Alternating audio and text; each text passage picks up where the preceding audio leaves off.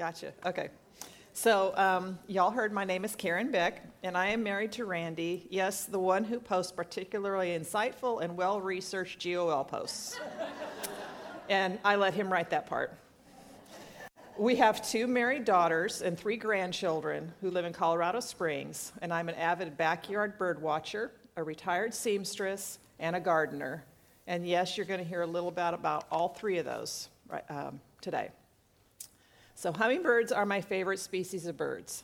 I have a feeder right outside the window to my backyard where I can sit and watch the hummers come and feed. Sometimes they will land on the feeder, but often they will feed while their wings are going faster than I can even see.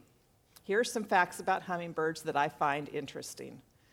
They are the smallest migrating bird and can travel up to 500 miles at a time. They have no sense of smell, but they have good color vision. They drink nectar by moving their tongues in and out about 3 times per second. They consume up to double their weight a day. I wish I could do that and look like a hummingbird. I really do. Most hummingbirds flap their wings between 50 and 80 times per second. That's a lot of motion. Now you're probably wondering why about hummingbirds. Did I drop out? The reason is because they remind me about my walk with the Lord. I watch their little wings go so fast and how constantly they consume nectar and sugar water every day. And it reminds me that just as they feed continuously to maintain their movement and life, I need to feed on the Word of God so that I may live and walk in a manner worthy of the Lord, fully pleasing to Him. When I read and reread Colossians 1, I meditated on it, and what kept coming to my mind was the phrase, walk worthy. What does that mean? You know, the 5 W's and the H questions we're supposed to ask ourselves. What, who, when, where, why, and how. I'll be sharing about what I learned about walking worthy as I studied this, and I'll spend most of our time on the how, but the others are important too. The what is the subject we're investigating. According to Colossians 1:10, we are to walk worthy of the Lord, fully pleasing to Him. The second question is who. That's a pretty easy one too. 1 Thessalonians 2:12 says, we exhort each one of you and encourage you and charge you to walk in a manner worthy of God, who calls you into His own kingdom and glory. Each one of us who have been called into the kingdom of God have been qualified through the finished work of Christ to walk worthy. Ephesians 2:10 says, for we are His workmanship, created in Christ Jesus for good works, which God prepared beforehand that we should walk in them. We're all at different stages of walking. Some are just starting out. Some have been walking with the Lord for a long time, and others' walk is drawing to an end here on earth. But all of us are to be progressing on a path of sanctification. So when and where are we to walk worthy? They kind of blend into one answer, so I'm going to combine them. We all know that sometimes our Christian walk is easy, and sometimes it's very difficult. In verse 11, we read that we are being strengthened for endurance and patience. Endurance is for difficult circumstances that we must walk through. You know, job loss, health issues, the death of a loved one, adjusting to an empty nest. You get the idea. It's the ability to pass through any experience and trust God, knowing that God works all things for good for those who love God and who are called according to His purpose. And that was Romans 8:28. But patience deals with difficult people. A difficult coworker or neighbor, raising children, caring for aging parents are some examples that come to mind. It's the capacity to be long-suffering with people and to not retaliate when we are wronged or irritated. Luke 6:35 says, love your enemies and do good, and lend expecting nothing in return, and your reward will be great, and you will be sons of the Most High. For He is kind to the ungrateful and the evil. Be merciful, even as your Father is merciful. We need to be patient, just as our God in heaven is patient with us, difficult people. Ease or difficulties of life are both times when we are to walk worthy. Truthfully, they both have their challenges for me. When life is easy for me, I can get complacent about my walk. And when times are difficult, it drives me to the Lord. And even though the walk is more painful It is more meaningful and sanctifying.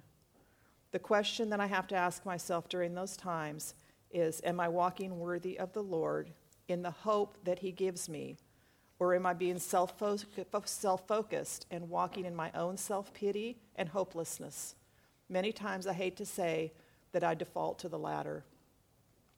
Paul gave us a large list of things that he walked through in a worthy manner, which include persecution and afflictions, and some of these ways that he did that are listed in 2 Corinthians 6, 4 through 12.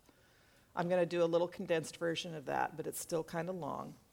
But as servants of God, we commend ourselves in every way, by great endurance in affliction, hardships, calamities, beatings, imprisonments, riots, labors, sleepless nights, hunger, by purity, knowledge, patience, kindness, the Holy Spirit, genuine love, by truthful speech and the power of God, with the weapons of righteousness for the right hand and for the left, through honor and dishonor, through slander and praise.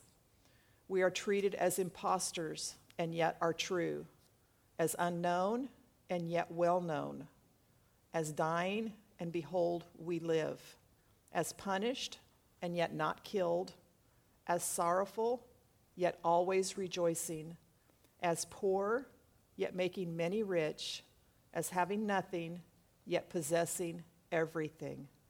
So we too are called to walk worthy in every situation in our lives. So now we're going to go on to the why. I told you that I was a retired seamstress. I learned to sew when I was 12 years old, and I always enjoyed it. I sewed my own clothes, my daughter's clothes, and made quilts and things for our home. So for 20 years, I turned that into a home business.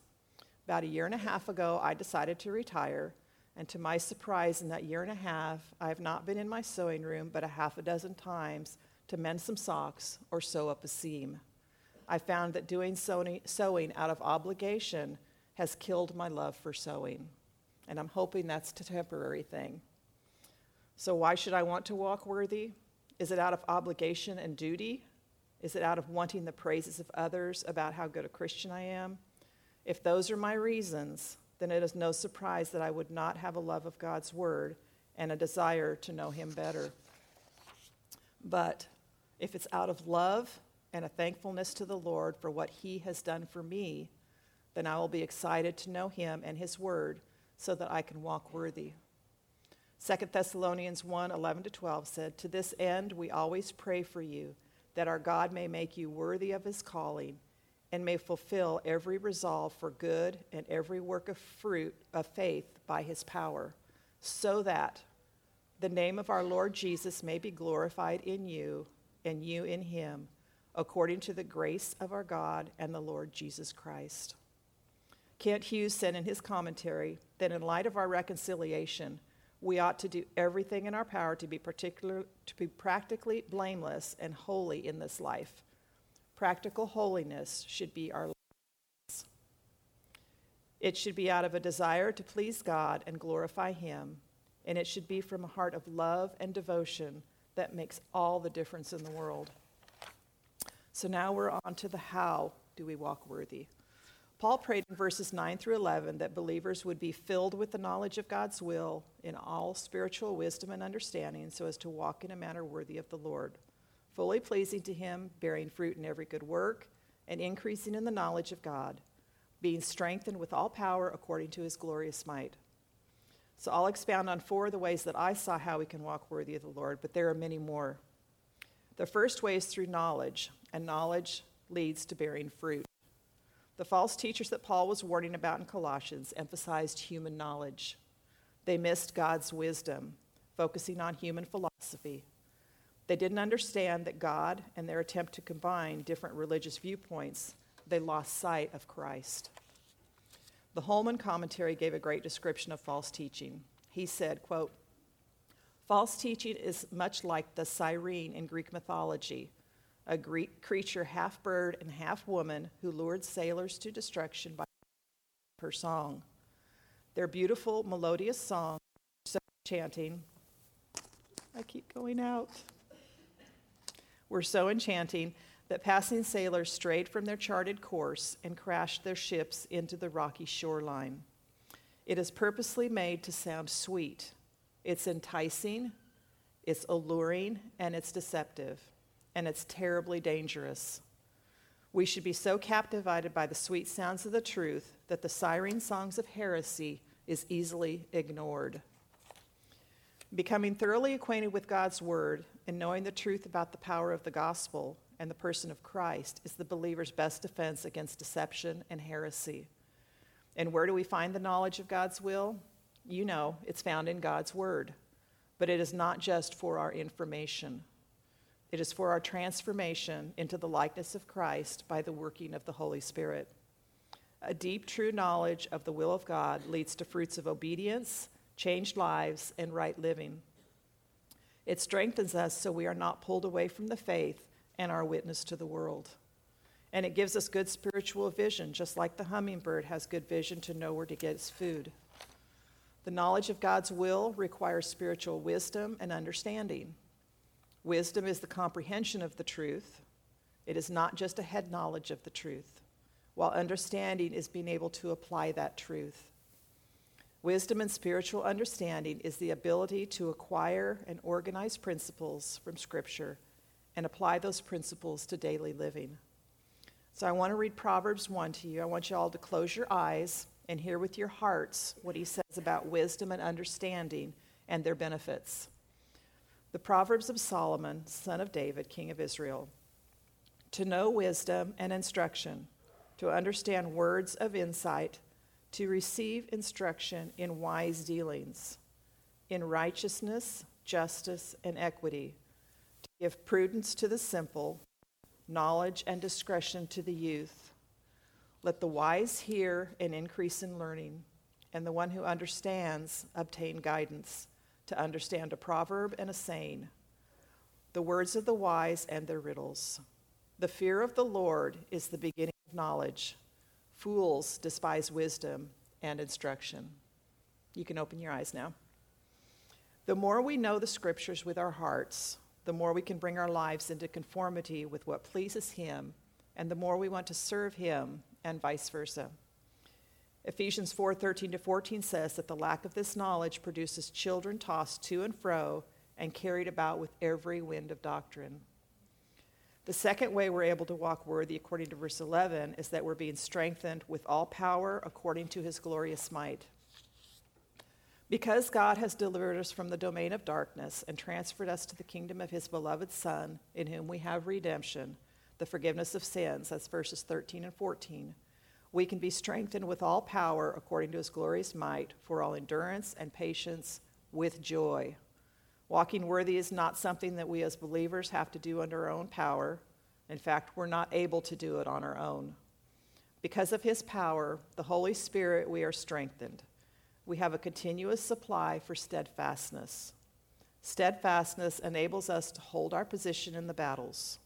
We can stand, endure, persevere, stay at it, never give up in our circumstances. That is walking worthy. According to Philippians 2:13, it is God who works in you both to will and to work for his good pleasure.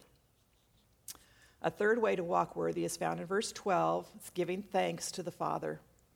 We give him thanks because he has qualified us to share in the inheritance of the saints in light.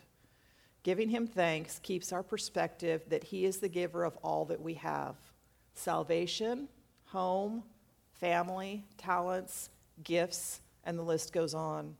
It points us and others to God instead of to our own self-sufficiency. So let's do a recap of the hows so far. We've seen that we can walk worthy by knowing God's word, by being strengthened by his Holy Spirit, and by giving thanks to the Father. I did the same thing last night. The last way that I'm going to expound on is according to verse 23, to continue in the faith, stable and steadfast, not shifting from the hope of the gospel that you heard. That is persistence and perseverance. Last week, I came away with 3 applications from Janine's introductions to Colossians and Philemon's. The first was that we need to remain in fellowship. Hebrews 10:24-25 says, "Let us consider how to stir up one another to love and good works, not neglecting to meet together, as is the habit of some, but encouraging one another, and all the more as you see the day drawing near. She also said we need to dig into the Word and let it transform our lives. Romans 2:2 says, "Do not be conformed to this world, but be transformed by the renewal of your mind, that by testing you may discern what is the will of God and what is good and acceptable and perfect." And the last one she said was we needed to finish well. 2 Timothy 4:7-8 says, "I have fought the good fight, I have finished the race, I have kept the faith. Henceforth there is laid up for me the crown of righteousness, which the Lord, the righteous judge, will award to me on that day, and not only to me, but also to all who have loved his appearing." Those are great reminders for us to keep in mind and to put into practice on a daily basis. Fellowship, dig in, and finish well. There are many more ways to walk in a manner worthy of the Lord, but I don't have time to elaborate on them, so I'm just going to list some of them. Philippians 1:27-28b says, "Stand firm in one spirit, with one mind, striving side by side for the faith of the gospel, and not frightened in anything by your opponents." 2 Thessalonians 1:3-5 says, "Your faith is growing abundantly, and the love of every one of you for one another is increasing. For your steadfastness and faith in all your persecution and in the afflictions that you are enduring." And Ephesians 4:1-3 says, "With all humility, gentleness, with patience, bearing with one another in love, eager to maintain the unity of the Spirit in the bond of peace." Our hearts are to focus on him in love. Our wills are to take their practice and pattern from him, and we must fill our lives every day from him. So at the beginning, I told you that one of my hobbies was gardening. I know that there are some here who don't like to garden, but I'm sure that we can all appreciate a well-kept garden. I love to be out in my garden planting, watering, brainstorming new ideas, much to my husband's exasperation, reaping the fruits of my labor, and yes, weeding, though that's something that I don't look forward to. I try to be out there often enough to keep things under control, but inevitably I don't get out there to take care of weeds as often as I need to. I had a picture to show you of my garden, but it was a little too difficult to show you, so you're going to have to use your imaginations one more time. So close your eyes one more time, and imagine, if you will, my flower bed with Mexican petunia shrubs in it, or some other shrub that you recognize. Now picture grass and weeds that have taken over that flower bed where the shrubs are. But someone who doesn't know my garden has come and mowed the weeds and grass down so that from a distance it looks like a nice manicured lawn around those shrubs. All right, you can open your eyes now. It looks neat because the weeds were mowed down. But when you look closer, the truth of the matter is that my Mexican petunias were invaded by weeds that stealthily took over and wrapped themselves around the stalks and roots of the shrub. In order to get them out, it was a painstakingly difficult task to remove their roots and runners that were entangled with the plants that were supposed to be there. That's a picture to me, and I hope to you also of false teaching. We have to know what his word says, just like I have to know what is supposed to be in my garden. The more familiar I am with my garden, the easier it is to see what doesn't belong and remove it quickly. In the same way, if we don't stay in the word and learn what the truth of God's word says, it's easier for teaching to creep in. But if we know God's word, we're able to false doctrine and teach quickly before it's entangled with the truth, and it's harder to tell the difference. Gardening takes diligence, and hummingbirds are diligent creatures. We need to be diligent about knowing God's truth so we are more equipped to walk in a manner worthy of the gospel. When I was studying to teach this lesson, Dr. Young in one of his Sunday morning messages said, "Truth is like a garden. It must be tended or the weeds will overtake it." So I put these application questions to you. How do you tend your walk with the Lord? Is it done with diligence or is it neglected? Is it out of a sense of duty and obligation or is it out of love and thankfulness?